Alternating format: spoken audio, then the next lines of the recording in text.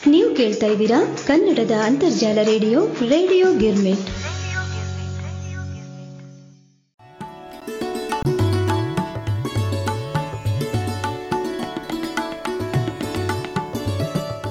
ಮೆಚ್ಚಿನ ರೇಡಿಯೋ ಗಿರ್ಮಿಟ್ ಕೇಳುಗರಿಗೆಲ್ಲ ನಮಸ್ಕಾರಗಳು. ಹಾಗೆ ತಮ್ಮೆಲ್ಲರ ಮೆಚ್ಚಿನ ವಿಷಯಧಾರೆ ಕಾರ್ಯಕ್ರಮಕ್ಕೆ ನಿಮ್ಮ ಉಮಾ ಭಾತ್ಕಂಡೆಯ ಆದರದ ಸ್ವಾಗತ ಸುಸ್ವಾಗತ. ಕೇಳುಗರೆ, 4-5 ತಿಂಗಳುಗಳಿಂದ ನಾವು ಶ್ರೀಮತಿ ಕೃಷ್ಣ ಕೌಲ್ಗಿ ಇವರು ಬರೆದಂತಹ ಅಂಕಣ ಬರಹಗಳ ವಾಚನವನ್ನು ಆಲಿಸ್ತಾ ಇದ್ದೀವಿ. ತುಂಬಾ ಸೊಗಸಾದ ಶೀರ್ಷಿಕೆಗಳನ್ನೊಳಗೊಂಡಂತಹ ಹಾಗೂ ಅಷ್ಟೇ ಮಹತ್ವದ ವಿಷಯಗಳನ್ನು ಒಳಗೊಂಡಂತಹ ಅಂಕಣ ಬರಹಗಳನ್ನು ತಾವೆಲ್ಲ ಆಲಿಸಿದ್ರಿ. ಇಂದು ಸಹ ಶ್ರೀಮತಿ ಕೃಷ್ಣ ಕೌಲ್ಗಿ ಇವರು ಬರೆದಂತಹ 2 ಅಂಕಣ ಬರಹಗಳನ್ನು ನಾನು ವಾಚನ ಮಾಡ್ತಾ ಇದ್ದೀನಿ. ವಾಚನ ಮಾಡಲು ಅನುಮತಿ ಕೊಟ್ಟಂತಹ ಶ್ರೀಮತಿ ಕೃಷ್ಣ ಕೌಲ್ಗಿ ಇವರಿಗೆ ಅನಂತ ಧನ್ಯವಾದಗಳನ್ನು ಹೇಳ್ತಾ ಇಂದಿನ ಅಂಕಣ ಬರಹದ ವಾಚನವನ್ನು ಆರಂಭ ಮಾಡ್ತಾ ಇದ್ದೀನಿ. ಮೊದಲನೆಯದು ಅಳಿದ ಮೇಲೆ ಉಳಿಯುವುದೇನು. ನನ್ನ ತಂದೆ ಸದಾ ಹಸನ್ಮುಖಿ. ಎಂಥ ಕಷ್ಟಗಳಲ್ಲೂ ಮುಖ ಮುದುಡಿದವರಲ್ಲ. ಸದಾ ವಿನೋದ ಪ್ರಿಯರು. ನಗುವ, ನಗಿಸುವ ಅತಿಶಯದ ಧರ್ಮ ಅವರದು. ನಗುನಗುತ್ತಾ ಈ ಲೋಕ ತೊರೆದು ಹೋದವರು. ಅಂಥವರ ಪುಣ್ಯತಿಥಿಗೆ ಜನ ಬಿಳಿ ಬಟ್ಟೆಯಲ್ಲಿ ಬಂದು ತಲೆ ಕೆಳಗೆ ಹಾಕಿ ಸಂತಾಪದ ನುಡಿಯಾಡುವುದು ಬೇಡ. ನಕ್ಕು ನಗಿಸಿ ಖುಷಿಯಿಂದ ಹೋಗುವಂತಾಗಲಿ. ಅಂದರೆ ನನ್ನ ತಂದೆಗೂ ತೃಪ್ತಿಯಾಗುತ್ತದೆ ಅಂದೆ. ಮನೆಯವರೆಲ್ಲರೂ ತಕ್ಷಣ ಅನುಮೋದಿಸಿದರು. ಅದಕ್ಕಾಗಿಯೇ ಈ ಹಾಸ್ಯಗೋಷ್ಠಿ. ನಮ್ಮ ತಂದೆಯವರ ಜೊತೆಗೆ ಅವರ ಪರಮ ಪರೋಕ್ಷ ಸಾನ್ನಿಧ್ಯದಲ್ಲಿ. ಇದು ಹಿಂದಿ ನಟ ಅನುಪಮ್ ಖೇರ್ ತಮ್ಮ ತಂದೆಯ ಮರಣಾನಂತರದ 13ನೇ ದಿನ ಮಾಡಿದ ಭಾಷಣ. ಅನುಪಮ್ ಖೇರ್ ಅವರ ಅಭಿಮಾನಿಯೆಂದೋ ಅವರೊಬ್ಬ ಚಿತ್ರನಟನೆಂದೋ ಇದನ್ನು ಹಂಚಿಕೊಂಡಿಲ್ಲ. ಒಂದು ವಿಷಯವನ್ನು ಬೇರೆಯೇ ದೃಷ್ಟಿಕೋನದಿಂದ ನೋಡಿದಾಗ ಆಗುವ ಸಕಾರಾತ್ಮಕ ಬದಲಾವಣೆಯಿಂದ ಬದುಕನ್ನು ಹೇಗೆ ಬದಲಾಯಿಸಬಹುದು ಎಂಬುದಕ್ಕೆ ಕೊಟ್ಟ ದೃಷ್ಟಾಂತವಷ್ಟೇ. ಹಾಗೆಯೇ ನಮ್ಮ ದೂರದ ಸಂಬಂಧಿಕರೊಬ್ಬರಿದ್ದರು. ಗಂಡ ಹೆಂಡತಿ ಆದರ್ಶ ದಾಂಪತ್ಯಕ್ಕೊಂದು ಅದ್ಭುತ ಮಾದರಿ. ಅನಿವಾರ್ಯತೆ ಹೊರತುಪಡಿಸಿದರೆ ಅವರನ್ನು ಬೇರೆ ಬೇರೆ ಕಂಡಿಯೇ ಇಲ್ಲ. ಅಷ್ಟು ಹೊಂದಾಣಿಕೆ ಅವರಲ್ಲಿ. ಜಗಳವಂತೂ ಕಂಡರಿಯದ್ದು. ಮಕ್ಕಳೇ ಅವರಿಗೆ ಫಾರ್ ಎವರ್ ಹನಿಮೂನ್ ಪೇರ್ ಎಂದು ಛೇಡಿಸುತ್ತಿದ್ದರು. ಕೆಲ ವರ್ಷಗಳ ನಂತರ ಗಂಡ ಹೃದಯ ಸ್ತಂಭನದಿಂದ ತೀರಿಕೊಂಡಾಗ ಕೆಲ ದಿನ ಸ್ವಾಭಾವಿಕವಾಗಿಯೇ ಹೆಂಡತಿ ಹೊರಗೆ ಕಾಣಿಸಿಕೊಳ್ಳಲಿಲ್ಲ. ಕೊನೆಗೊಮ್ಮೆ ಹೊರಗೆ ಬಂದಾಗ ಅವರಲ್ಲಿ ಕಿಂಚಿತ್ತೂ ಬದಲಾವಣೆ ಆಗಿರಲಿಲ್ಲ. ಅದೇ ಶಾಂತ ಮುಖ, ಅದೇ ಇರುವಿಕೆ, ಅದೇ ಸ್ನೇಹ, ಆರ್ದ್ರತೆ. ಎಲ್ಲರಿಗೂ ತೀವ್ರ ಅಚ್ಚರಿ. ಬೇರೆಯದನ್ನೇ ಊಹಿಸಿಕೊಂಡು ಸಂತೈಸಲು ತಯಾರಾದವರು ನಿಜಕ್ಕೂ ಕಂಗಾಲು.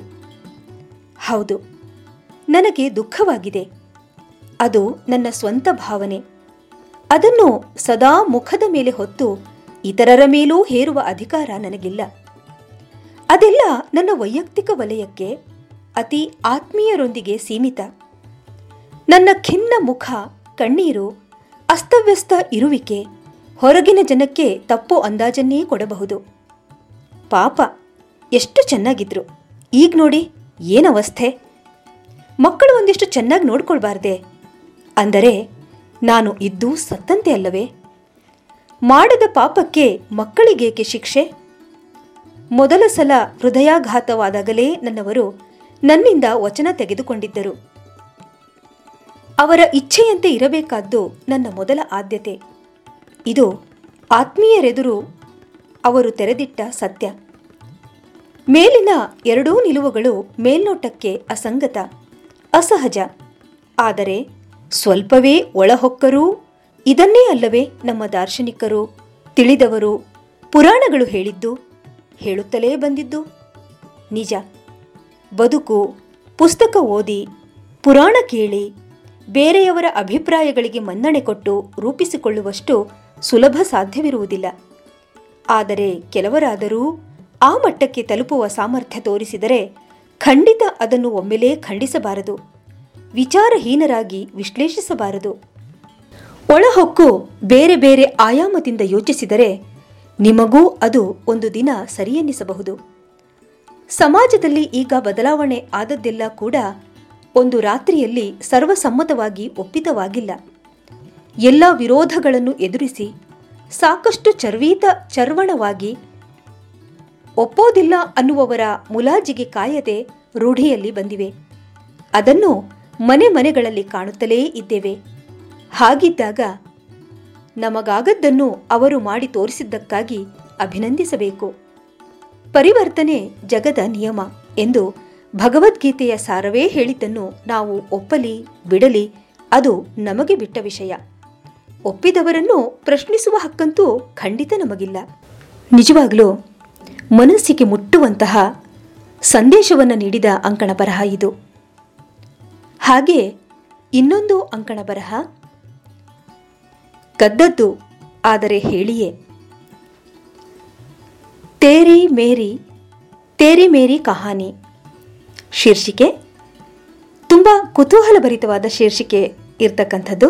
ಬನ್ನಿ, ಏನಿದೆ ತೇರಿ ಮೇರಿ ಕಹಾನಿ ಅಂಕಣ ಬರಹದಲ್ಲಿ ಅಂತ ನೋಡೋಣ. ಅಜ್ಜಿ ಮನೆ ಡೇ ಕೇರ್ ನಡೆಸುತ್ತಿದ್ದ ಸಮಯವದು.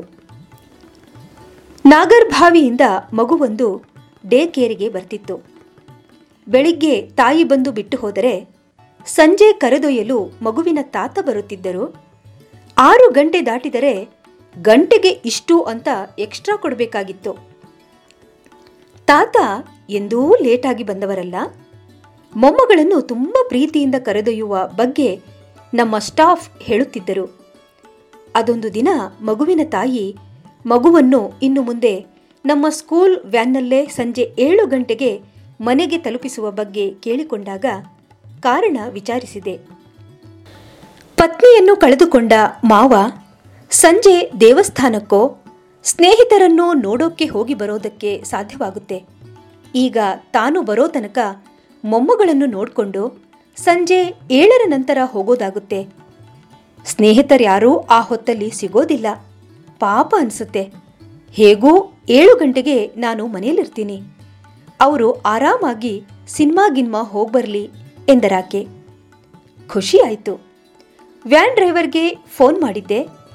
ಆ ಕಡೆ ಬರೋಲ್ಲ ಅಂದರು. ಪ್ಲೀಸ್ ನೀವು ಹೇಳಿ ನೋಡ್ರಿ ಅಂದರು.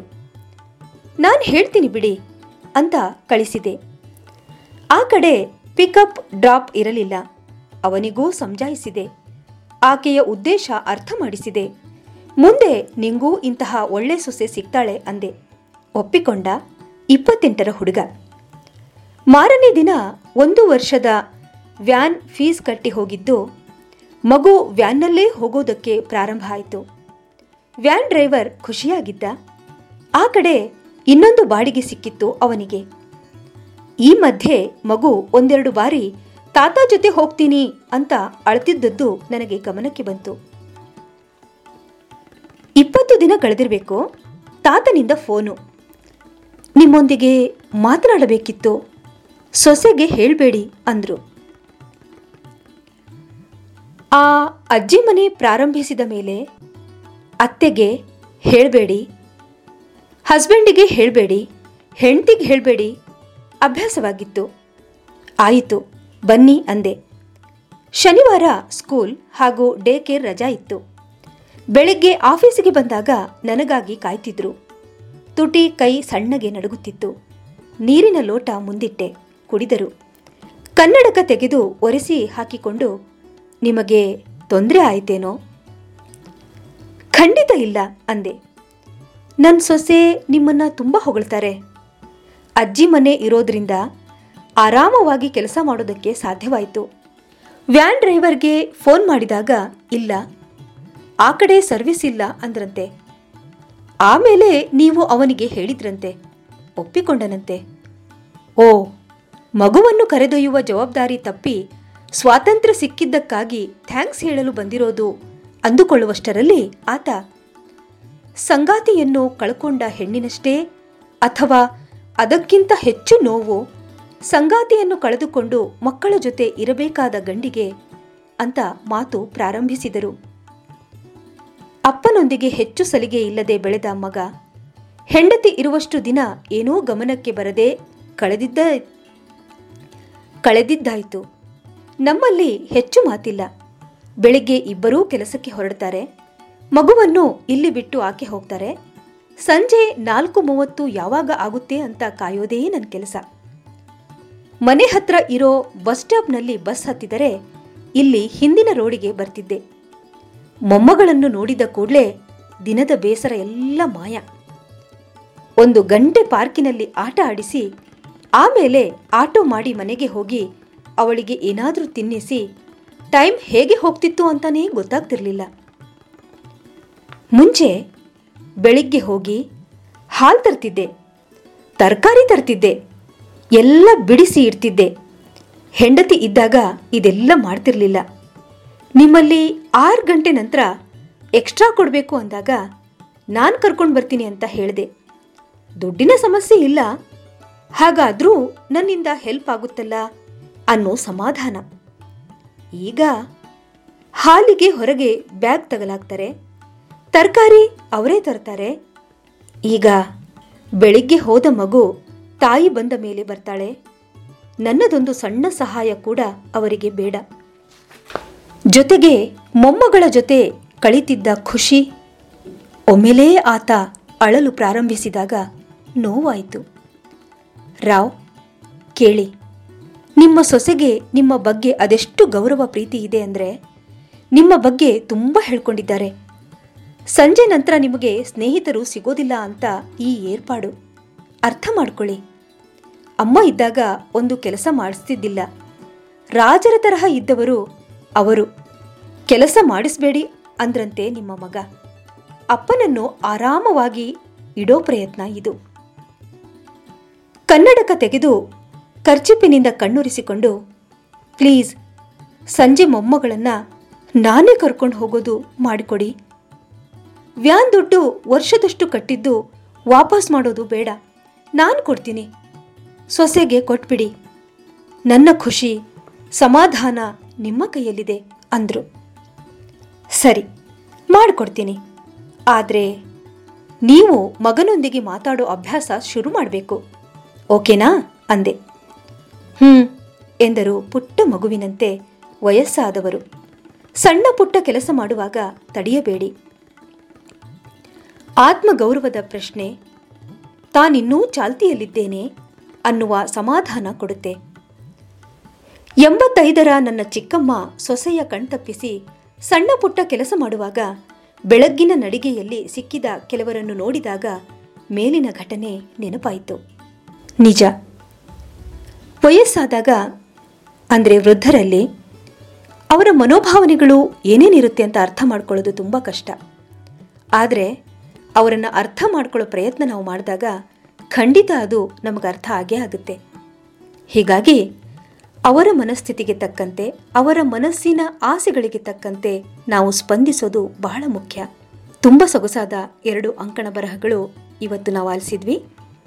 ಅಂಕಣ ಬರಹಗಳ ವಾಚನಕ್ಕೆ ಅವಕಾಶ ನೀಡಿದಂತಹ ಶ್ರೀಮತಿ ಕೃಷ್ಣ ಕೌಲ್ಗಿಯವರಿಗೆ ಮತ್ತೊಮ್ಮೆ ಅನಂತ ಧನ್ಯವಾದಗಳನ್ನು ಹೇಳ್ತಾ ಇಂದಿನ ವಿಷಯಧಾರೆ ಕಾರ್ಯಕ್ರಮವನ್ನು ಇಲ್ಲಿಗೆ ಮುಕ್ತಾಯಗೊಳಿಸ್ತಾ ಇದ್ದೀನಿ.